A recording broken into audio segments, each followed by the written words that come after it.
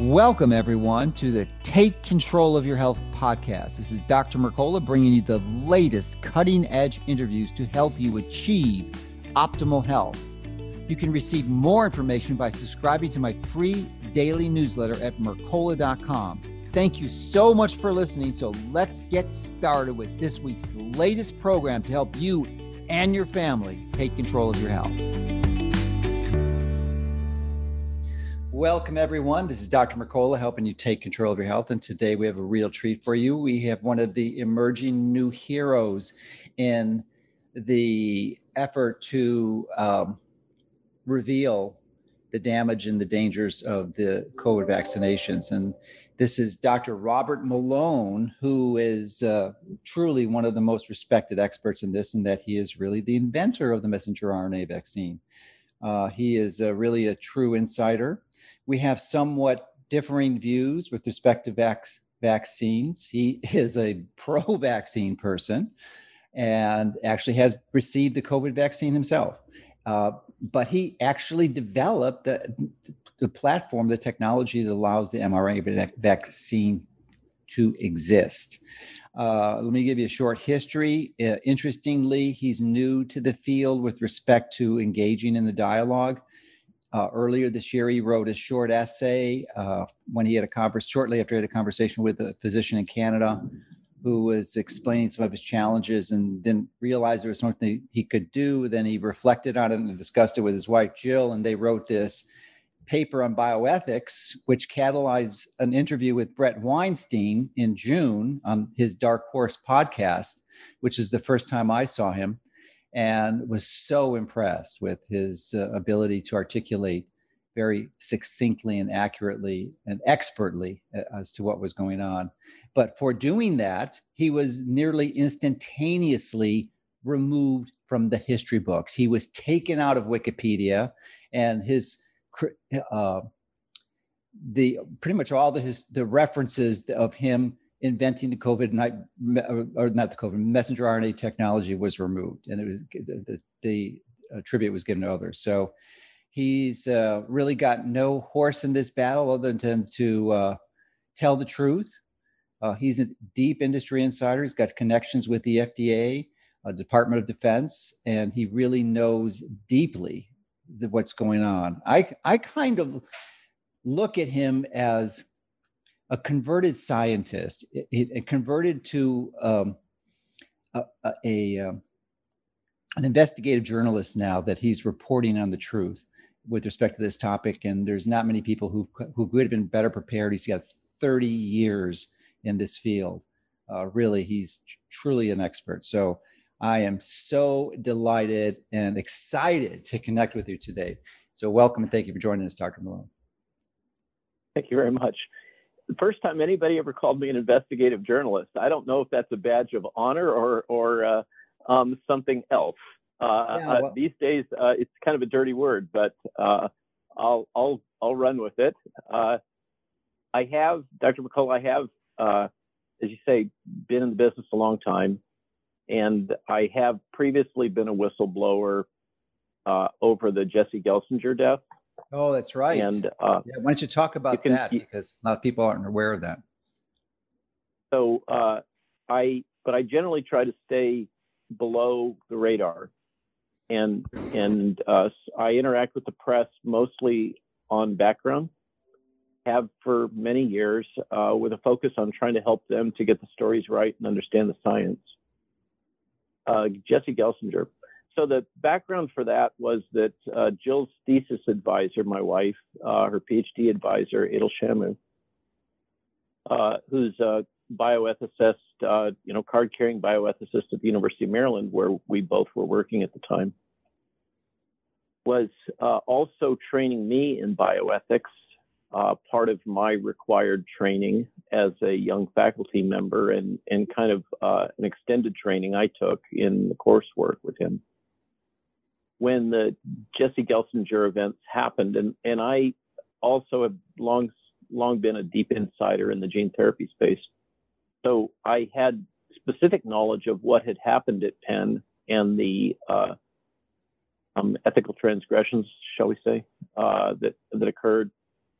and an awareness, again, just like now, of the technology. And so I was able to make sense of things that otherwise were obscure for journalists and even other scientists.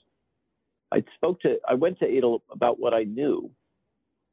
And he said, Robert, you have a ethical responsibility to disclose what you know to the public. I did so knowing the risk to my career, and that materialized. And I was persona non grata in the gene therapy community after that. But I still feel okay. You know, I survived that. I survived the blacklisting. That's part of why I kind of went in a different direction with my career and focused on government work and biodefense and supporting the Department of Defense. So what was the if you're interrupting, what was the personal cost for you for that whistleblowing venture? Oh, I never got another grant from NIH, for sure. They still seek me out to serve on study sections, often to chair large contract study sections. But my ability to participate in the gene therapy community, I became persona non grata. And that was really the end of that part of my career, and shortly thereafter, my academic career. So it's all, you know, the lesson learned for me is that I'm able to be resilient with, you know, together with my wife's support.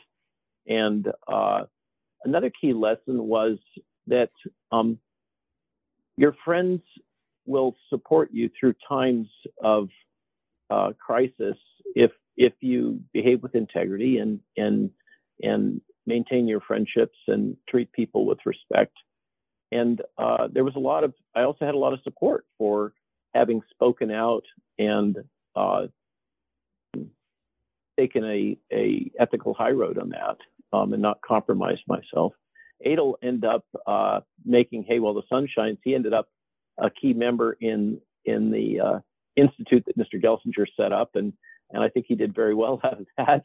So I'm not sure, in retrospect, all the dynamics there, but I went about my life, and friends and colleagues brought other opportunities to me, and I was able to pivot without really too much disruption. So, but I did leave academia at that point.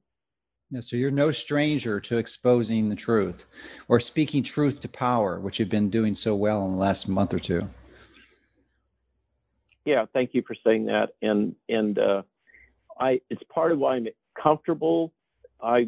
People tell me that I come across as balanced and calm. For me, yes, this is frightening a little bit, and I'm once again putting my career on the line. But once again, many of my colleagues in the government are grateful that I'm speaking this way. They are not able to have a voice because of their jobs and the government policies about speaking out. So but I got to say, at some point I got to start making some money here because I've had to park my consulting business. All this has been pro bono, and it, as you know, it chews up an enormous amount of bandwidth and time. But I think it's an important thing to do.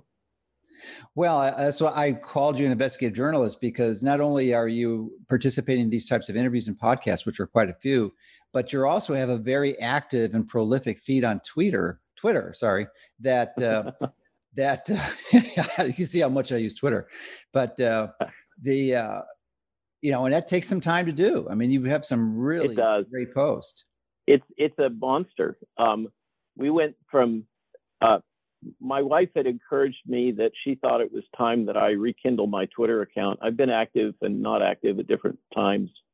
I'm not naive on social media. I've been doing this for decades, starting with stock chat boards on Yahoo. And she had said that she thought it was time for me to kind of reactivate my base account. And at the time there was like 100 followers.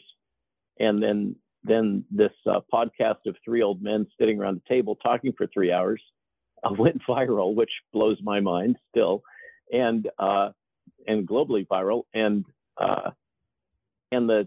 Twitter count is now over 130,000. Yeah, Like a month later. 133,000. Yeah, as we're talking. So I just, Oh, you're checking it more than I am.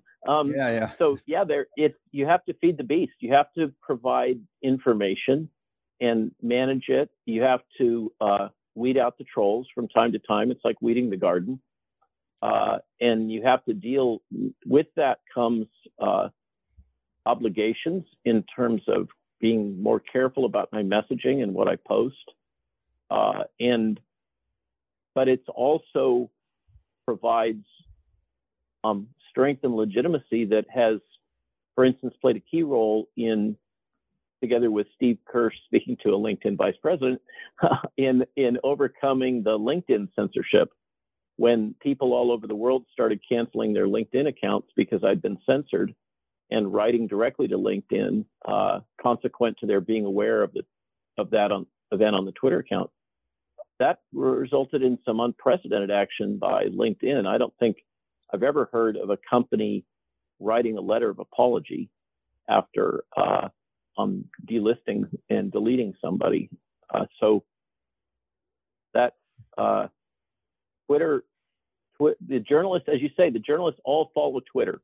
They're all looking for clicks. They're all looking for topic areas that they think will sell their newspapers. And I think they use Twitter as a way to discover trends and a way to kind of troll in the sense of sport fishing for topics that they could write on that would capture public interest. So LinkedIn reinstated you then? They did, and it took a lot of effort. And my sins were profound. They were that I outed the chairman of the board of directors of Reuters for also sitting on the board of Pfizer, for cross-posting the Wall Street Journal article on vaccine toxicity risks, the editorial, and basically for complaining about censorship. So they sent me my list of sins. It was 6 different posts that were, to pretty much anybody's eye, innocuous, which I then took and cross-posted onto Twitter. So that revealed the absurdity of that. And then, and Steve Hirsch called this vice president of LinkedIn, that will remain anonymous, and said to him, hey, this guy Malone, he knows his stuff, and he generally gets it pretty carefully right, and furthermore, he fact checks me all the time, and so you probably ought to go back and carefully look at whether or not he actually made a misrepresentation, or is it just your algorithms or your junior staff misunderstanding what he wrote.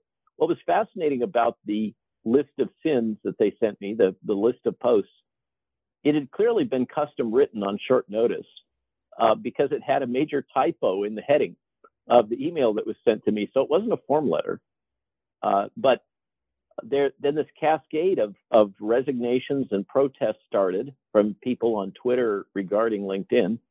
And this culminated in a major news piece in one of the mainstream Italian newspapers. And that pretty much pushed them over the edge.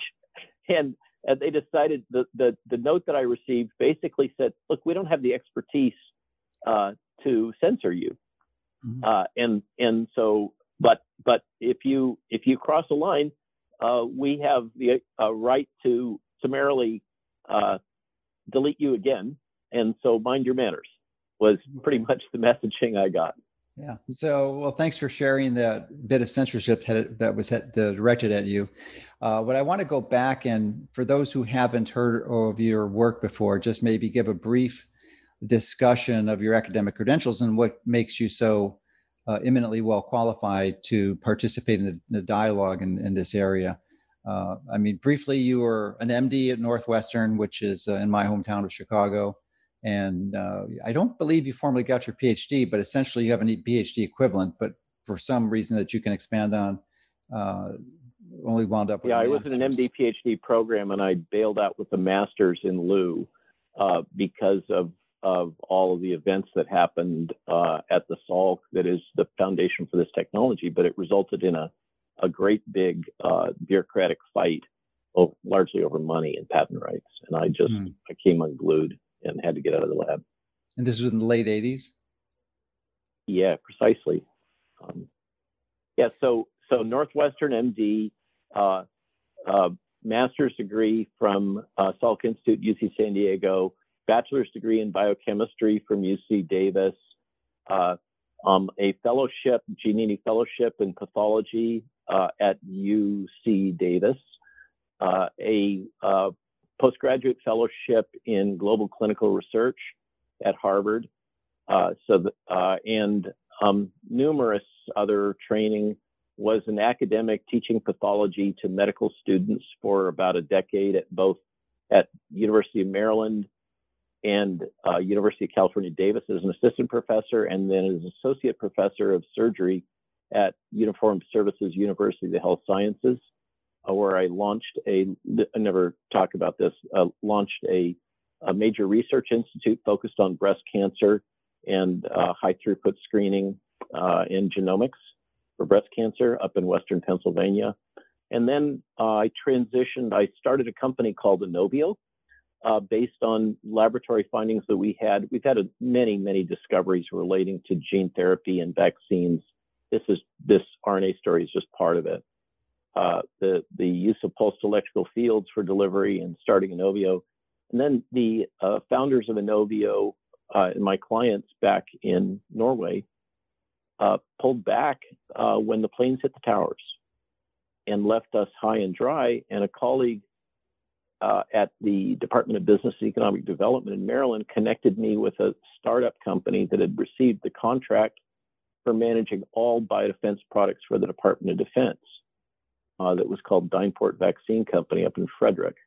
And that's when I transitioned from being more of an academic to the advanced development world of clinical research, regulatory affairs, project management, compliance, quality assurance, all of that stuff that goes into actually making a product. And for me, it was a huge epiphany that the world really didn't need more academic thought leaders. And I was kind of wasting my time focusing on that. What the world really needed was that people understood the underlying technology and the discovery research world, but also understood advanced development, which is the kind of drug development, highly regulated world. There aren't very many of those. So I set out to become really expert in that latter part and worked with the government, particularly in biodefense and vaccine development for a couple of decades.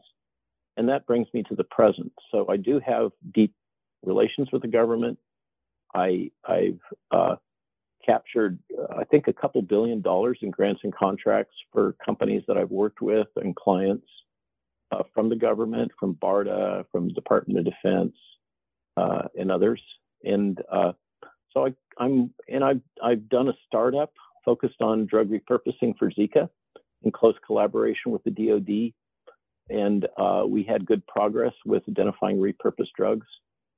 And now, since the beginning of this outbreak, when I got a call from Wuhan, from a colleague that's in the intelligence community saying, Robert, you got to get your team spun up. I've been focusing on drug repurposing because I thought that was the best solution to mitigating death and disease in the short term while new drugs and vaccines were being developed. And the group that I've been working with is just about to enter the clinic.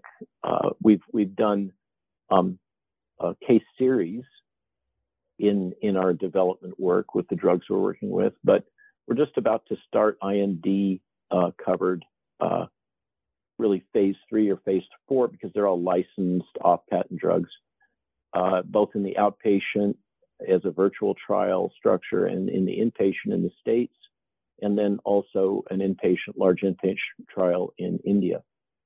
So that brings me to the present. Is I'm a vaccinologist that has pretty deep credentials also on the drug side, particularly in drug discovery, drug development, computational drug analysis, high throughput analysis, that kind of cool stuff.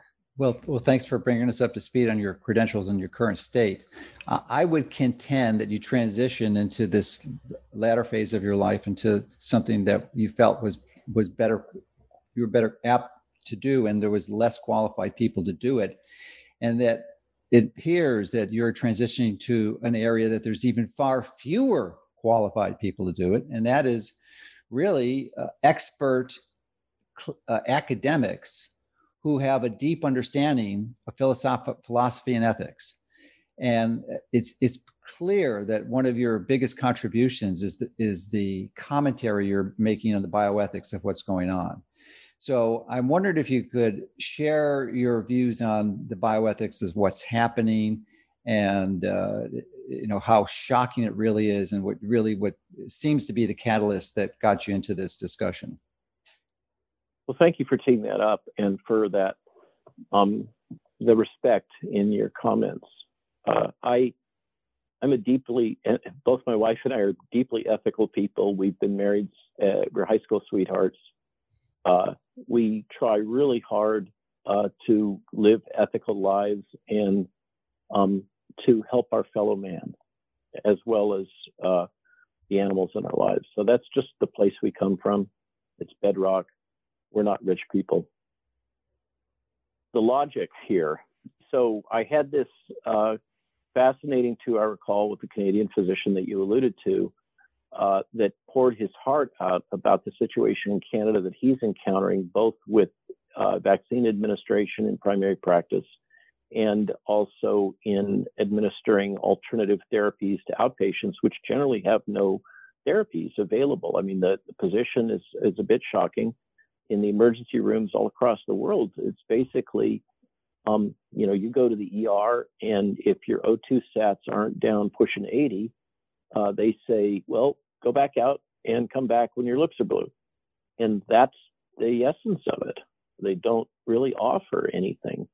So many physicians, including this gentleman in Canada, have been seeking alternative strategies, and they've tested, and administer these various agents.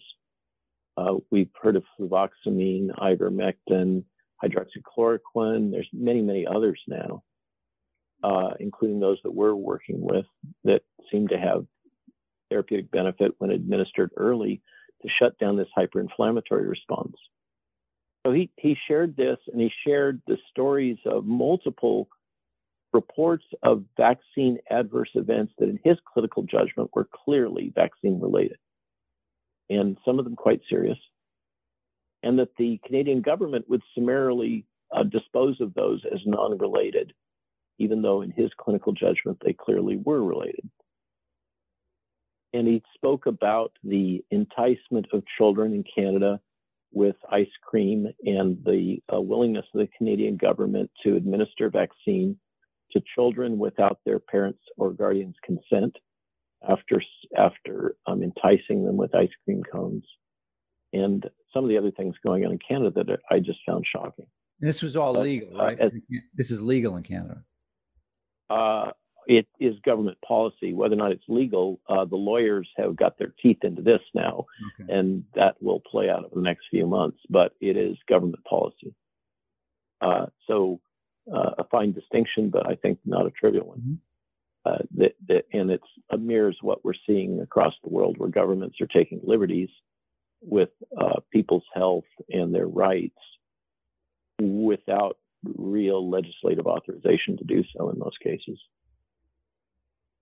So Jill and I are both trained in bioethics. I listened to this and, called the call off, finished the call at midnight, went to bed on Saturday night, and woke up Sunday morning, said, oh, I know that there is something I can do to help this gentleman. I can apply my knowledge and Jill's knowledge of bioethics and write a lay press opinion piece relating to the bioethics of experimental vaccines under emergency use authorization. I have intimate knowledge of not only the emergency use authorization legislation, the FDA policies behind it, I even know the people that wrote it. So we dove in, refreshed our memories on the whole history of the modern bioethics construct that briefly runs from Nuremberg trials to the Nuremberg Accord, to Helsinki Accord, to the Belmont Report in the United States, and to the common rule that exists in the Code of Federal Regulations. And we reviewed all that and then wrote a piece based on that that is informed by what I understood about emergency use authorization status, which is that, in short, all of these vaccine products, these genetic vaccine products that we have available here in the States and in Canada, remain experimental products. They are not authorized for marketing. They're being deployed under emergency use authorization, which is actually something that's rarely been used. It was used with anthrax vaccines by the FDA for vaccination in a epidemic or pandemic context. For instance, with the Ebola vaccine that I worked with quite a bit for DoD, that was prosecuted under expanded use access, which allowed much more rigorous capture of adverse events and enabled the clear licensure for Merck based on that. So the core bioethics here have three key components. This is solidly grounded. It's written into federal law. This is not subtle.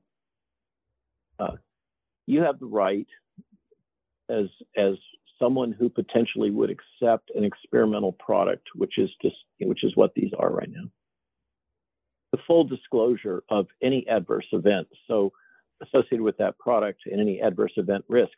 That's akin to the little package insert when you get a prescription drug or even Tylenol, that little white piece of paper with a small writing. And when you read all those things, you start at things, you say, oh, that's not too bad. And then you end up at things saying, holy moly, this is going to kill me. And the ones at the top are the rare events, and the common events, and the ones down below are the rare events that may or may not be related to the drug. Well, you're owed the same level of disclosure about these vaccines. And I don't know if anybody have you seen the sheets that they give out for these, but they're essentially blank. Yeah. Okay. So that's not okay. And point number two, so there has to be full disclosure of risk, can't be hidden. Number two, it has to be communicated in a way that you can comprehend it. What that generally means is that the disclosure of those risks and other aspects of that experimental context have to be written in about 8th grade language. And usually one is required for clinical research to undergo a process to verify that the people that are participating in the trial or the experimental research fully comprehend what those risks are and what the nature of the trial is. So you don't just toss it out. You usually have to verify that, in fact, people comprehend it. Third point is that the acceptance of the experimental product has to be fully voluntary, free and willing, uncoerced, and not enticed. I argue that all of this public messaging that we've all been bombarded with, and now is turned into these really PSYOPs, psychological operations-based messaging that's coming now down through various fact-checking organizations and media, that all constitutes coercion. It's putting pressure on you and your children and your aunt, your grandmother, and everybody else. And the most egregious example of this happened 2 days ago that I've ever seen, which is the federal government identifying 12 people. This is a point near and dear to your heart, Dr. McCullough, and labeling them as the dirty dozen. These are people spreading misinformation, and that they are contributing to death. They are responsible for causing death because they are disseminating what the government has determined to be misleading information about vaccines. This is mind-boggling to me and to most of my colleagues. That if I can just put an interjection there, because I'm number one on the list, but this is a classic illustration of Orwellian doublespeak, because they are the ones that are causing the deaths, as you're going to go on. Precisely. It's classic doublespeak. And this is old news. This is from a PDF that was created by an organization called CCDH Center for something opposing digital hate, when they're the ones that are promoting digital death. And they're funded. They spun up about less than 2 years ago, and they're funded by dark money that is undisclosed and clearly a front group for the nefarious organizations that are pursuing this. So I'm sorry for the interruption, but you don't even have to go. Yeah, you don't even have to go to dark money. It's out in the open. There's this Trusted News Initiative led by the BBC, which overtly they're very proud of this. They've announced this in a press release from the BBC last fall, that they have integrated big tech, big media, and new media, Facebook, Google, Microsoft, etc., into an organization that was intended to control false narratives relating to elections, but they decided to turn it on what they perceived as false narratives for vaccines. Mm-hmm. And then, as if that wasn't enough, the Wellcome Trust and Bill and Melinda Gates Foundation have announced initiatives where they're, for instance, making block grants to Facebook, which is then funding these new pop-up fact-checker organizations staffed by, some people have sent me the adverts. It's basically, hey, want to make some money? You could be a fact-checker too. Sign up here.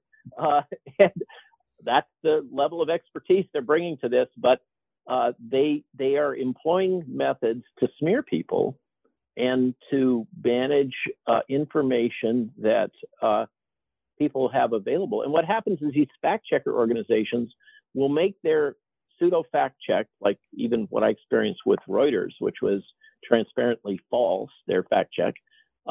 But then the media will only will recycle the fact check. So then that moves up in the Google ranking, and they're citing themselves. It is there's some slang for this type of behavior that ends in the word jerk, and we'll just leave it at that. But that's what's going on, and it's sponsored by the likes of Wellcome Trust and Bill and Melinda Gates Foundation. They're quite proud of it. Yes, indeed. So let's continue with the bioethics violations, and I wonder if you could also focus with respect to that, which there's two ones that seem particularly egregious, and one would be the direction, or the intention of using this gene intervention for, and it is, and you're an expert and probably one of the most qualified people in the world to call it that, because there are others who have really blasted me for misdescribing this, but it is a gene intervention. The German government has specifically outlawed the use of gene therapy-based vaccine as a term. It's a disallowed term. One can only call these vaccines. One cannot call them genetic vaccines or gene therapy vaccines by law from the German government. Yeah. So anyway, they're using these they're targeting these gene therapies to children who are at virtually no significant clinical risk, and even worse, pregnant women who is, an unborn child, which has radically increased the risk of spontaneous abortions in the first and second trimester. So if you can comment on that, and the fact that there is, by design, by intention, no system or process to capture all the side effects. It was somehow left out.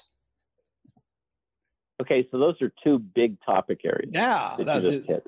Yeah. One involves the self-reporting of adverse events, and that relates to the story I was telling you about the difference between this vaccine and the Ebola vaccine.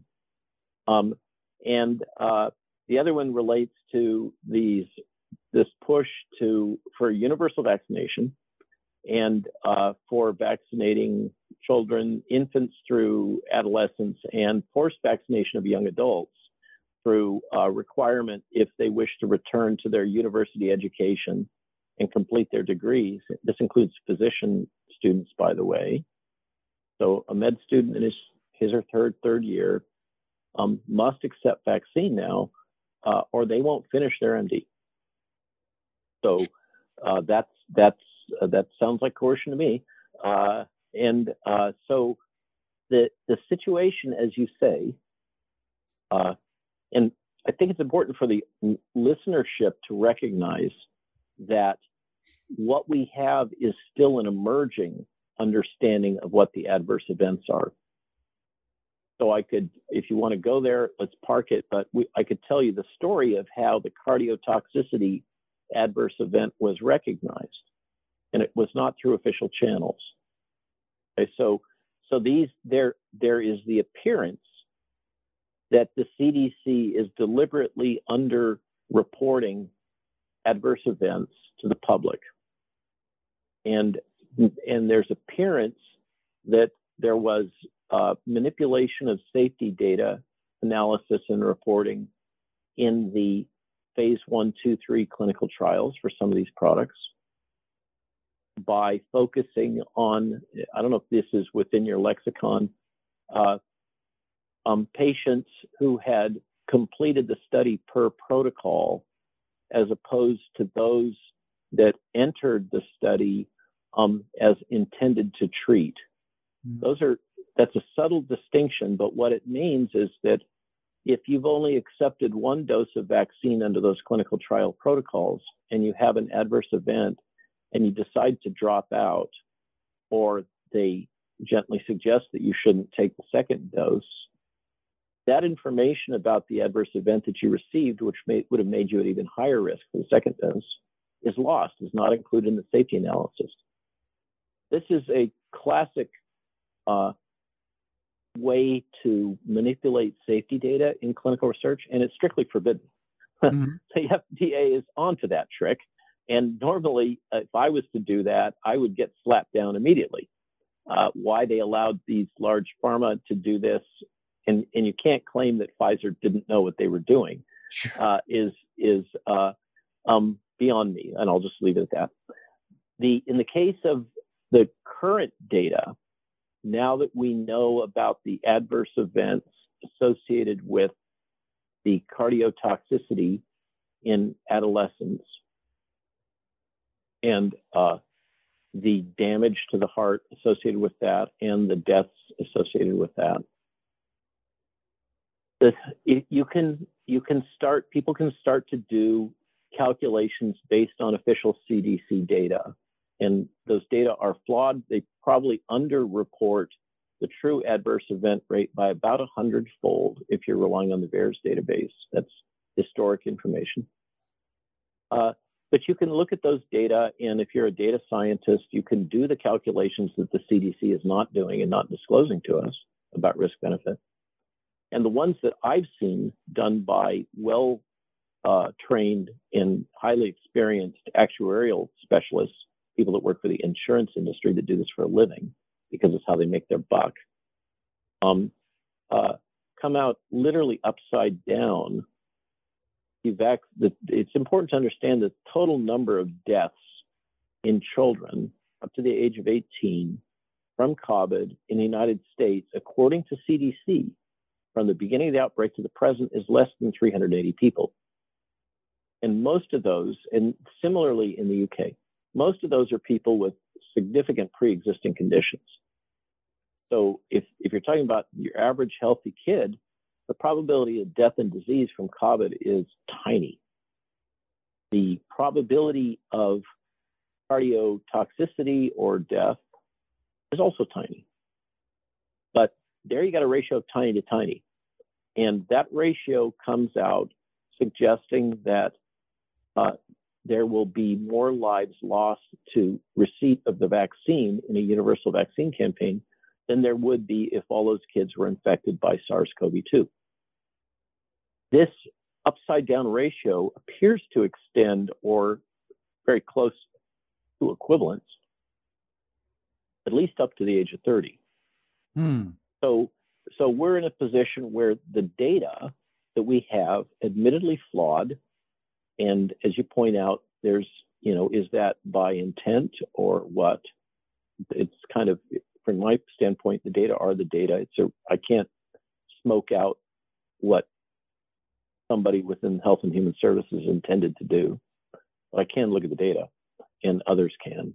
And the data absolutely do not support a positive risk-benefit ratio for vaccination of infants through young adults, and based on any normal criteria. So then why are they doing this crazy stuff?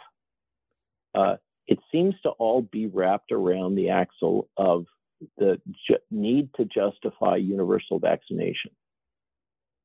And I argue that this goes back, this is actually a mid-century policy. This goes back to the 50s and the 60s.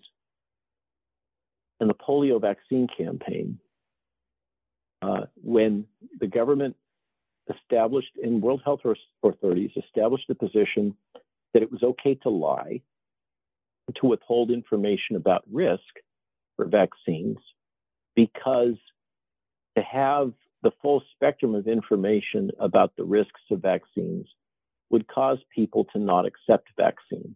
So shut up, we know it's best for you, and don't question us. It is a firmly authoritarian position.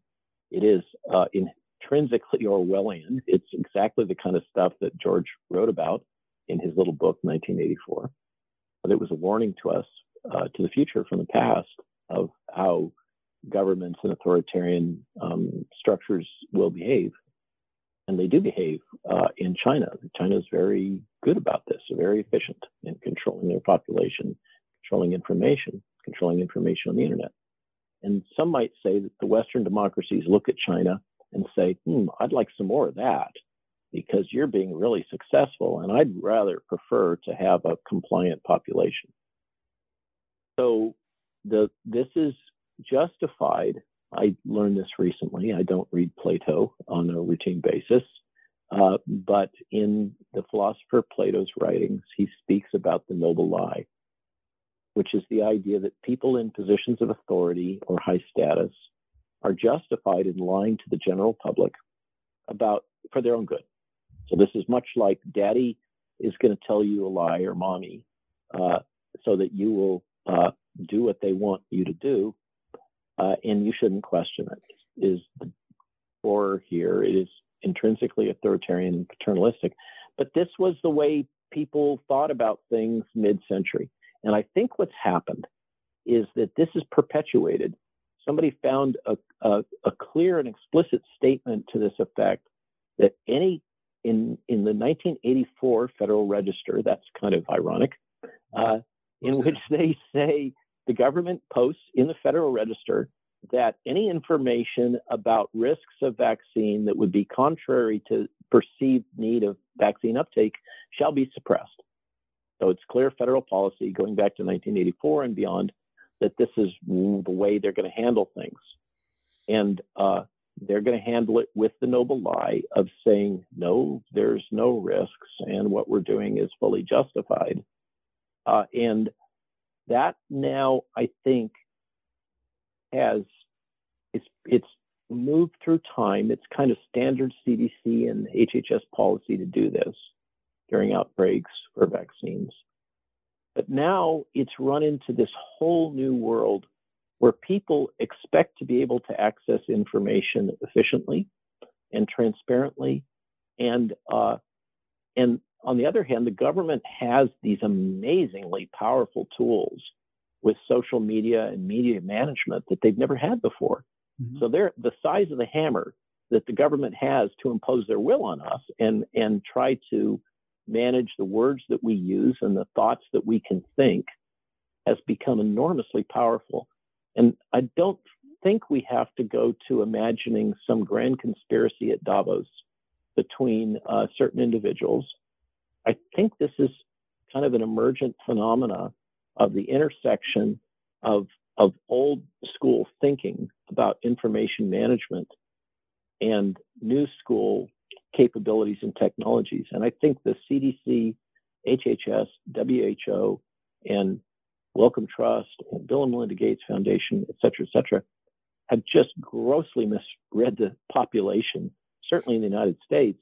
And so now we're in a position where before, according to Del Bigtree, if you can believe that, that there was about 1% to 2% of people that self-identified as anti-vaxxers. And we're now up north of 40%. And clearly, we have about 40 to 50% of the population that are just dug in. They're not going to accept these genetic vaccines. And clearly, based on the messaging and the facial expressions of Tony Fauci and others that we're seeing in these, and the action, think this, sir. The White House finds it necessary to have a special group to identify and target 12 American citizens for what they believe to be vaccine disinformation and to make a big public press announcement about it. Don't they have anything else to do? It seems like the world has got bigger problems than Dr. McCullough, but what do I know? The whole thing is mind-bending, and for a lot of people, including many Europeans, are really lit up over this. They remember, European intellectuals are very aware of the dynamics that happened in Germany in the 1930s. And they are proper pissed and very radicalized over this massive media management and government authoritarian messaging that's coming down. And I think this could be a turning point in a lot of things. Now, I've gone on at length. I apologize. No problem. I'm going to pause and let you ask the next for. question. Yeah, I have a few questions because I have a partial disagreement with you, and I'm not sure who's right, but it's a different opinion, and I think it's only a disagreement because my suspicion, and I certainly could be wrong, is that you don't have the data. You haven't been exposed to the data. So the question I have for you, we talk a lot about George Orwell in 1984. Great book, very small. But there's a much bigger book. It's 1,200 pages or close to it. It's called Atlas Shrugged. And I'm wondering if you've ever read it. Of course I have. Okay, and, good. Then I posted, so I feel like I am John Galt in many ways, and that may seem egotistical, but I posted the other day on Twitter, I feel like I'm living some bizarre hybrid. If you remember, probably you do, as a physician, Sinclair Lewis's book, Aerosmith. Sure. It certainly had a big impact on my thinking as a young physician. I feel like I'm living some weird hybrid of Fountainhead and Aerosmith, both of which didn't have very pleasant endings. I mean, they ended up torturing John Galt in the end. But maybe it's partially because I channel the script of Fountainhead subconsciously. I live on a farm. Mm-hmm. I've kind of opted out of society in some ways. I have a virtual practice that I consult in my areas of specialty. I leave people alone. I try to stay below the radar. And then these set of events have thrust me into the limelight inadvertently. And now I'm being subjected to character assassination and many other tools that are rather unpleasant. But what can you do? You can't. I'm actually reading it now for the first time, Atlas Shrugged, and when I first heard your story, it was clear to me that you were one of the people, and there's many people who haven't read the book, but it's just one of the best books you'll ever read, and there's no question, especially pertinent to this. That book is 75 years old, and it's very prescient of what's happening now, even more so than 1984. Yes. But people like you who are really unbelievably committed to doing hard work and identifying and providing benefit and value to society are targeted and abused. And it's just essentially, ultimately, you've just got to escape and get out. And what sounds like you've practically done in your own life. But where was I going with this? The extension of this and what kind of tied together is you in other interviews have said you avoid discussing conspiracy theories because you prefer to take the high road and dismiss this as incompetence and groupthink. And it very well may be, but there is some pretty powerful data points that suggest otherwise. I'm not saying there isn't sneaky stuff going on. Yeah. I am intimately familiar with the power of large pharma to manipulate governments. They have, for instance, Pfizer has purchased the entire data set from Israel, from BD. Pfizer is acting globally with many major Western democracies to have their way. And this is what Big Pharma does if it's given freedom to do so. It seems, and Pfizer has a long history of misbehavior, but I also work as an expert witness, and I have intimate understanding of other large pharmaceutical firms in the vaccine space. And there is a rich and long history of misbehavior. And here we have a situation where they have been given free rein. They've been absolved from, they literally go forth, thou shalt not be held liable, and save the world. And there, if you give that kind of liberty and power to a global multinational and absolve them of any accountability, they will serve their stockholders. They are not geared to serving the rest of us, whatever they may say in their press releases. And that's just how Big Pharma behaves. And we've chosen this model, and you face it in your practice in messaging having to do with alternative treatments and the importance of wellness, etc. Those are not consistent with the take this pill, pay your price, and shut up kind of business model. And I'm not saying that personally. I think that Mr. Gates and his foundation has done enormous, irreparable harm to the World Health community through his actions and his own personal biases. And he has really distorted global public health. At some point, there will be books written about this, and I'm sure an enormous number of PhD theses will be granted. But meanwhile, back at the ranch, we all got to live it. And I'm not saying that it's not going on. I'm just saying that I have to stay grounded in data and facts. Investigative journalism is not my business, whatever you say. And I'll leave that to those who are investigative journalists and can do that job much better than I can and get paid for it, which I'm not paid for it. Yeah. So, there's a few other data points too. I'm sure you're familiar with Marcia Angell, who was the former editor, actually the first female editor of the New England Journal, the most prestigious and the highest rated journal in the world, even ahead of Science and Nature. And she was there for 7 years, and she wrote a book called The Truth About the Drug Companies, How They Deceive Us and What They Do About It. And I'm sure there's nothing in there that you're not familiar with, but for those who want more, that's well documented from the primary editor of the most prestigious medical journal in the world, documenting all the which in my opinion, during this outbreak has really fallen down again and again and again, and increasingly JAMA and NEJM and Nature and Lancet too. Nature is here. Yeah, the Lancet. Yeah, they're down. I mean, they might as well just roll it up and call themselves the New York Post at this point. The New York Post for Science, and Science Magazine too. You have, for me, I only know this little window of the world that I can touch. Mm-hmm. And I touch the media in that world, and I experience the media in that world. And what I experience is a lack of integrity. Investigative journalism is just seems to be shot, and a lot of basically product placement.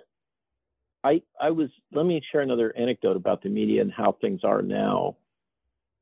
I used to work I had 2 jobs for the Eris Global TV Vaccine Foundation under Dr. Jerry Sadoff. So this was one of the early Gates-funded nonprofits. I also understand the non-NGO world pretty good. So I was serving as head of business development and project management under Jerry. And it was another one of those data points in the education of the young scientist when I learned that the way things are done and the way things were done at Eris was one goes out and hires these hired gun journalists, in this case, a firm that included journalists that had won the Pulitzer Prize, to write favorable news articles about whatever agenda you wish to push, and then get those placed in prestigious publications like, say, The Economist. And the way it works is your hired gun journalist writes this, does all the investigation, etc., finds their buddy and says, hey, you can take this and use this and claim it as your own work. And here's all the references, and you can fact check and make sure that we did the right things. And then you get the credit for this. And apparently this is the way things are done. For me, it was, you're not in Kansas anymore. Wow, I couldn't imagine it. But that's apparently the new normal, is nobody has the time or money to do investigative journalism. And so what they do is basically regurgitate what are really product placement advertisements dressed up as journalistic articles.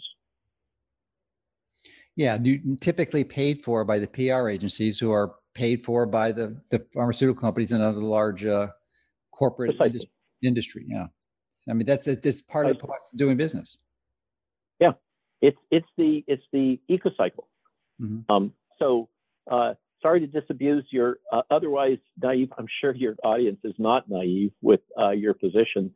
I'm being facetious, but this is the world we live in now. Is that information? You know, Donald Trump, whatever you think of him, the messaging about fake news has merit. Yeah. So getting back to historical precedents and one of the other criminals, and truly is a reprehensible criminal, should be in prison the rest of his life, is Fauci, Tony Fauci. And I've had the opportunity to review a pre-copy of Bobby Kennedy's new book, which is The True Tony Fauci, coming out. And he reviews many of the things I'm sure you're aware of because you were around when he was first starting. So, but as you mentioned in other interviews, he controls a lot of power. He's responsible, and I didn't realize this until I read Bobby's book, for distributing $1 trillion of funding since he's been in this position for the last 50 years. $1 trillion. And this goes to principal investigators, primarily who work for the drug companies. It all recycles around. I mean, he's got complete control. He's the godfather. And if you come up with any position that's counter to his, you are literally destroyed and discredited. And I've experienced it personally. Yeah. And I've been in his office. I've talked to him. I know what he's about. I've dealt with him. Remember, my story goes back to the very earliest days of AIDS. Yeah, that's what I was going to. And Peter Duesberg too, who you also destroyed, who was, as I understand, the most prominent virologist in the world at the time, until he ran up against Fauci. I like to say Bob Gallo is a wicked, bureaucratic street fighter, a wicked fighter. I mean, he is just formidable. And if you don't believe it, watch And the Band Played On, and from HBO. I don't have any HBO stock. There's no conflict of interest. Yeah. So Bob Gallo, I know personally also, and Bob is not naive, gently put. No. Basically, he and Tony got into a bureaucratic knife fight, and Bob was ejected from the NCI and got the consolation prize of the Institute for Human Virology in Baltimore. Tony, you used the term Godfather. I didn't, but that's kind of how it works. And the irony is they're both Italian. Yes, that's right. So am I. But Tony doesn't pull his punches, and he's gotten quite self-confident. One might say amazingly narcissistic, as revealed in the Washington Post FOIA emails, where he's quite transparent that it's okay for him to lie and say what he personally believes. So if you unpack that, he thinks it's okay to substitute what we call in the pyramid of scientific evidence upon which to base clinical decision making. He feels that it's okay to substitute expert opinion, his expert opinion, for facts. And for the greater good, for the greater good, for the greater good, right? And this gets, so I'd like to, I think this is a segue, if you don't mind, for me to just hit the 3 high points of the Noble Lie. Yes, absolutely. So I mentioned that our old friend Mr. Plato from back in the days of Greece had concocted this logic, and he's a little bit authoritarian in terms of his baseline wiring, but that it's okay for people of high status to lie to the general population for their own good. So what is it? What are the core elements of the lie? I think I tried my best to distill them down to simple stuff. The first, it's got 3 parts to the main Noble Lie that the press and everybody defends to the death right now. Number one, that it's the only way that we're going to recover economically and socially is if we reach herd immunity. We must reach herd immunity. Otherwise, everything just continues to be a problem. Other words come to mind. Second point, the only way to reach herd immunity is with vaccines. And the third point is the vaccines are perfectly safe. All 3 of those are demonstrably false, but they are defended aggressively by this whole superstructure of big tech and press that we just talked about, through censorship and psychological operations, manipulation of words and media, and it goes on and on and on. But all 3 are false. It appears that there's been a concerted effort, and I feel the pressure of the boot on my neck from time to time in my own team's work in drug repurposing. There seems to be a concerted effort to hinder advancement of repurposed drugs for whatever reason. No, that's exactly what Peter McCullough experienced too, who's also one of the leaders to do that. And you know that, Peter, I was very active as editor on the Frontiers in Pharmacology special topic area for repurposed drugs in trying to get Peter's initial manuscript published. And was right at the center of what happened there, that little storm. So yeah, Peter, but for me, it's been, I deal with it with amazing FDA obstructionism that none of us have ever encountered in the group that I work with. And we're working for the DoD. This is not a fly-by-night startup. That's the Department of Defense for people who don't know what DoD is. Yeah. And not just the Department of Defense, the Defense Threat Reduction Agency Joint Science and Technology Office is where that's going. And we, just to illustrate, we included an arm in our proposed trial that would be the drug combination we work with, famotidine plus celecoxib plus ivermectin versus famotidine plus celecoxib versus placebo. And in that trial design, in the outpatient trial. And we have outpatient data that based on laboratory responses. This isn't, thinking that, this person looked better or something. Strict laboratory evaluation criteria. The addition of ivermectin clearly appears to enhance the recovery of the lymphocyte fraction on top of famotidine and celecoxib. We submitted all this to the FDA and the R&D, and the FDA came back and said, well, we're not going to allow you to go forward with anything involving ivermectin unless you perform in cell culture experiments to demonstrate the mechanism of action of ivermectin. Now, in parallel, they allowed the NIH active group, Active 6 trial, another outpatient trial, to proceed with ivermectin without doing that. The DoD looked at this and said, well, this isn't fair, right, or proper, but we're not going to fight it because it'll take us 6 to 8 months. And we really don't want to get in a knockdown drag out with the FDA because they will retaliate. They're another one that retaliates. But we just dropped that arm. And then we did everything that they wanted, submitted in our letter. And every time you give a response, it kicks the can down the road another 30 days. And so we waited our 30 days. And on the last day, we get back a response letter that says, well, we have other concerns that we didn't tell you about before, and now you're going to have to fix these things. Okay, so we address those things. And in our letter, another 30 days, we get another letter. No. That's okay, fine. But now we have got other things that you got to do. And so we got to respond to all those.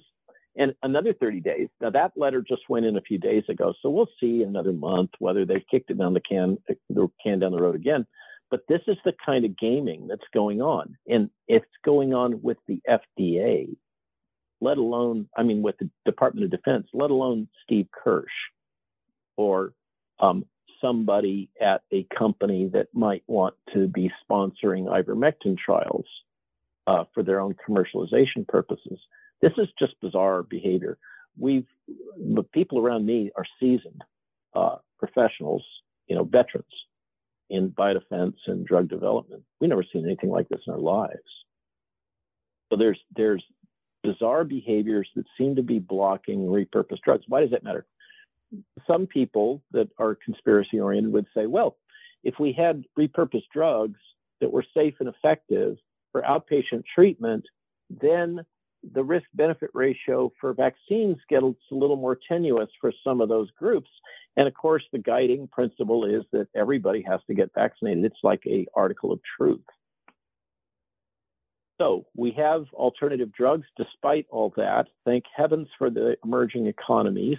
And even though they can't get their stuff published in the New England Journal because it's impossible to publish stuff on repurposed drugs these days, just about. Ivermectin does seem to show efficacy and safety. The safety database for the drug is enormous. It's 40 years long. One of the safest drugs out there. Yes, you can dose it at levels that'll be toxic, and I really don't advise you to go to southern states and buy cattle ivermectin and drink it. Don't do that. Okay, that would be stupid. I wouldn't give cattle ivermectin to my horses, let alone my dogs. Just don't do it. But when pressed about what are the safety risks of ivermectin that are prompting all of this pushback, I think the FDA or the CDC could identify 2 cases. So that it's bizarrely disproportionate. Likewise, the manipulation of information about hydroxychloroquine, which is still being used in China, and many of these other agents, fluvoxamine, the barriers to use of that, montelukast, there's many others that are showing utility for patients with certain response profiles and even in long COVID. So the thesis that we have to have vaccines, we have to get herd immunity to go back to normal, isn't true.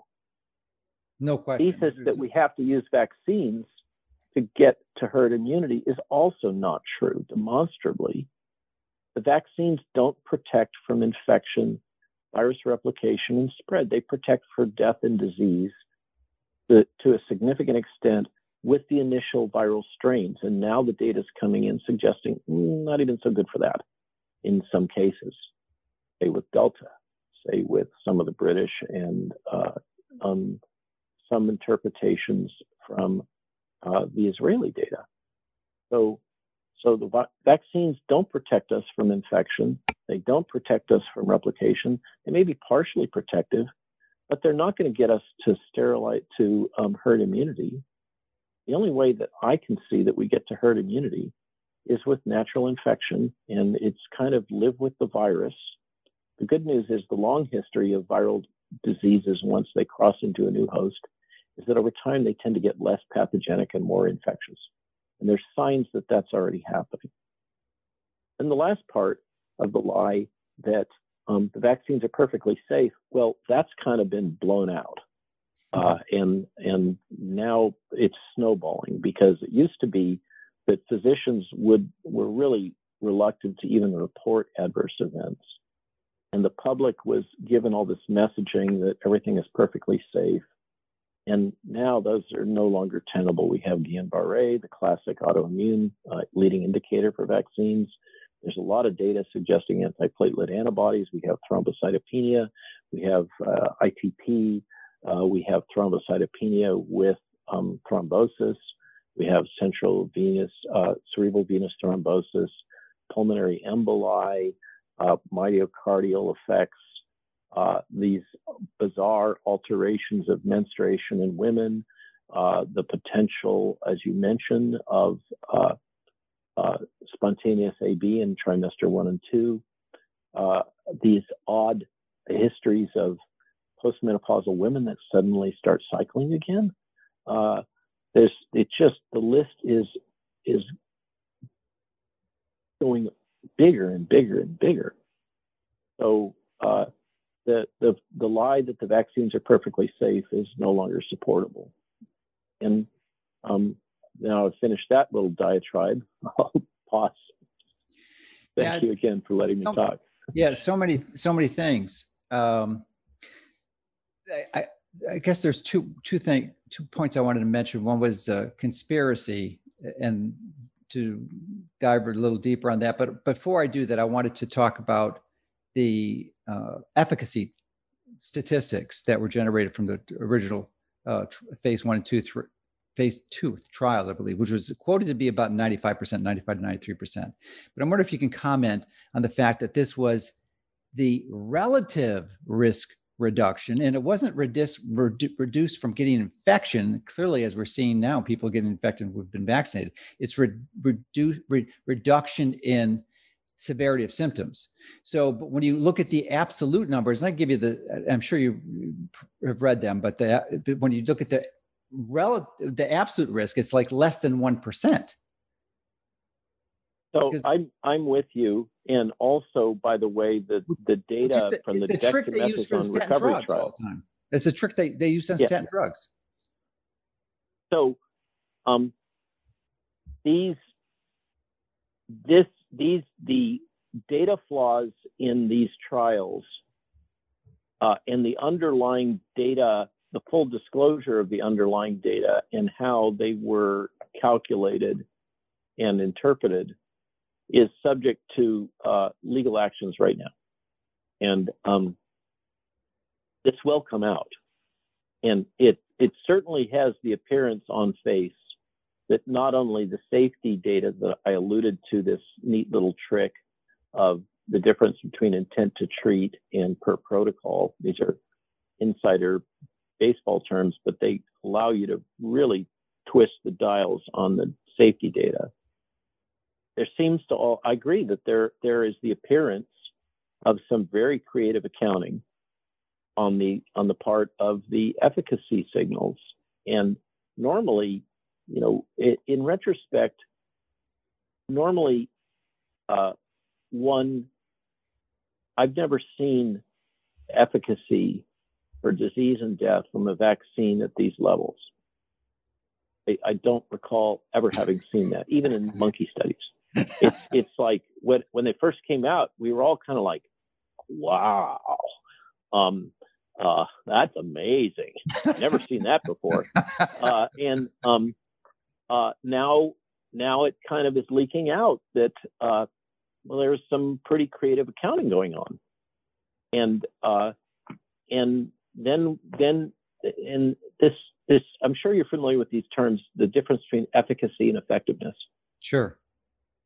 So efficacy, just for your listenership that isn't clinical trial specialists and docs, efficacy is what you measure in a structured clinical trial. Effectiveness is what you measure in the general population. So the information that's coming out now epidemiologically is effectiveness data. It's all comers. It's everybody that got vaccinated. Efficacy data is really kind of contrived, because when you write a clinical protocol for a clinical trial, you carefully exclude certain types of people and include other types of people. And what that results in is a biased sample. And you can be really creative in how you define your inclusion and exclusion criteria to skew how the results go in the resulting analysis. And there are many other ways, creative ways to do this. Now, normally, The FDA is pretty wise to all this stuff because they've seen it for decades, and they know how to call BS on it when it happens. FDA, for some reason, I can't imagine, seems to have been asleep through this whole review process. And that is going to have a long-term blowback. There's already, I think the Atlantic Monthly wrote an article about the FDA melting away. It's the ability of the FDA that we thought we had, based on the whole history of thalidomide and everything else, this eagle eye, carefully protecting the public, it has been deeply compromised by this process of regulatory capture. And the game here, I live where I live, so I can drive up to DC, but I don't have to be in DC. And I've got many buddies that are in regulatory affairs that do the game. And the way it works is you work for the FDA for about 5 or 6 years, and then you leave. You've got your chit. I'm an ex-FDA guy. And you become a consultant for the pharmaceutical industry, and you join places like Biologics Consulting Group, which is currently headed up by the former head of the vaccines branch of the Center for Biologics and Research and Development, Norm Baylor. And the way that whole ecocycle works is that, once you've been an insider, I play this game myself to some extent, you can call up your buddies and get information and guidance and comments and stuff that the average Joe can't get. It is very much a ecosystem where they're just like with Congress and congressional aides and White House staff and all that kind of stuff. There's kind of this revolving door between industry and the regulators. USDA is the worst, in my opinion, with years and years and years of leadership from Monsanto. But I'm sure your Dr. McCullough's constituency must fully understand what I mean when I reference Monsanto in all of its various ways. But this is the case with the pharmaceutical industry abundantly, there is close and integral ties with this agency that has the dual task of both promoting the pharmaceutical industry and regulating it. And you kind of can't do both. And the bureaucrats that do this, many of them, not the career ones, but many of them do this revolving door business because it's like going to a good postdoc lab or getting your PhD at Harvard or something like that. You spend your 4 or 5 years at FDA, you graduate, and you go make the bucks. Mm-hmm. And that's, or being a Supreme Court clerk or whatever. That's how these things work. You have insider information. So what's the typical salary increase from an FDA position to industry consultant? Well, these guys are often working in the between 80 and 120 range. Mm-hmm. So the government pays about 60 to 80% of market rate. And then when they get out, they can easily pop up to 300, 400 annually, and 350 to 500, 600. I know some consultants that work for BCG that make 600 an hour. So it's the pharma doesn't hesitate to pay those bills. They can afford it. Cash. Yeah, they have plenty of cash. And the same ecosystem now cycles. Pharma has done a great job capturing our federal legislature pretty much. Mm-hmm. I'm talking about Senate and House. We're in a situation, and like with a lot of things, this was pioneered in the States, but it's now been turned on the world.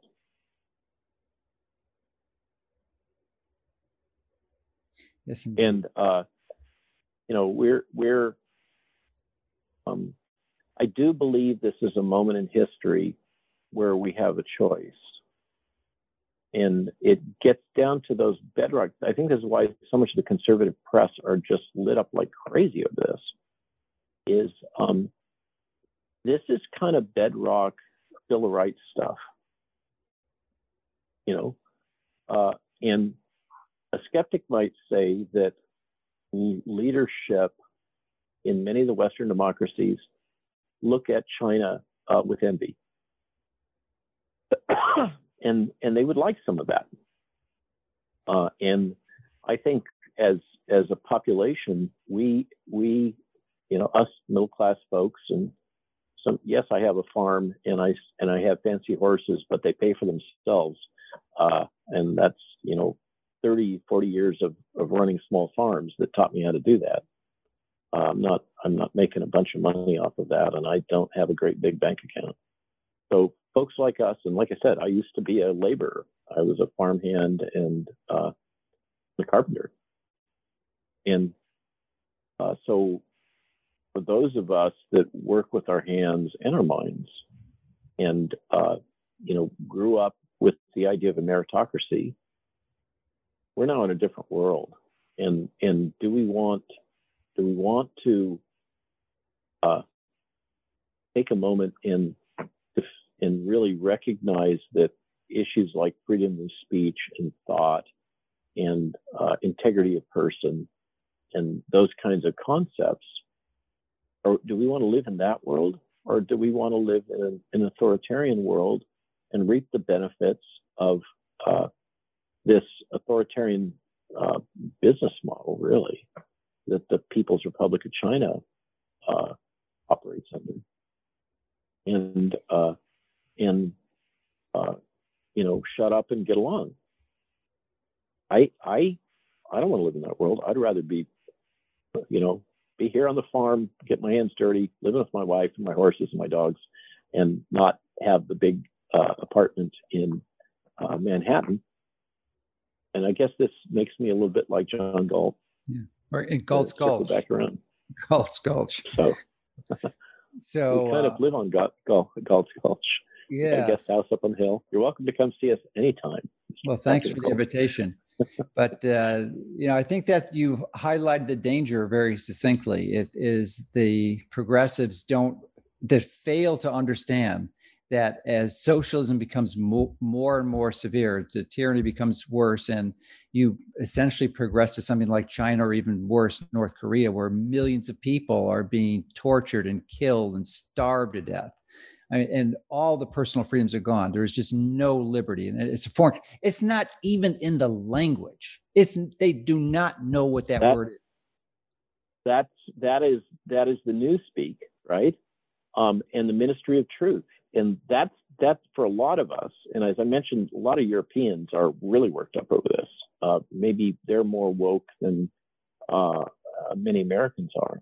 But the Trusted News Initiative is about as Orwellian as you can get. And it basically is reinforcing that if you don't use the language that the World Health Organization uses and the CDC or whatever your national health authority, you will not be allowed to speak. And you will have to use and think the language and the thoughts that we want you to use and think.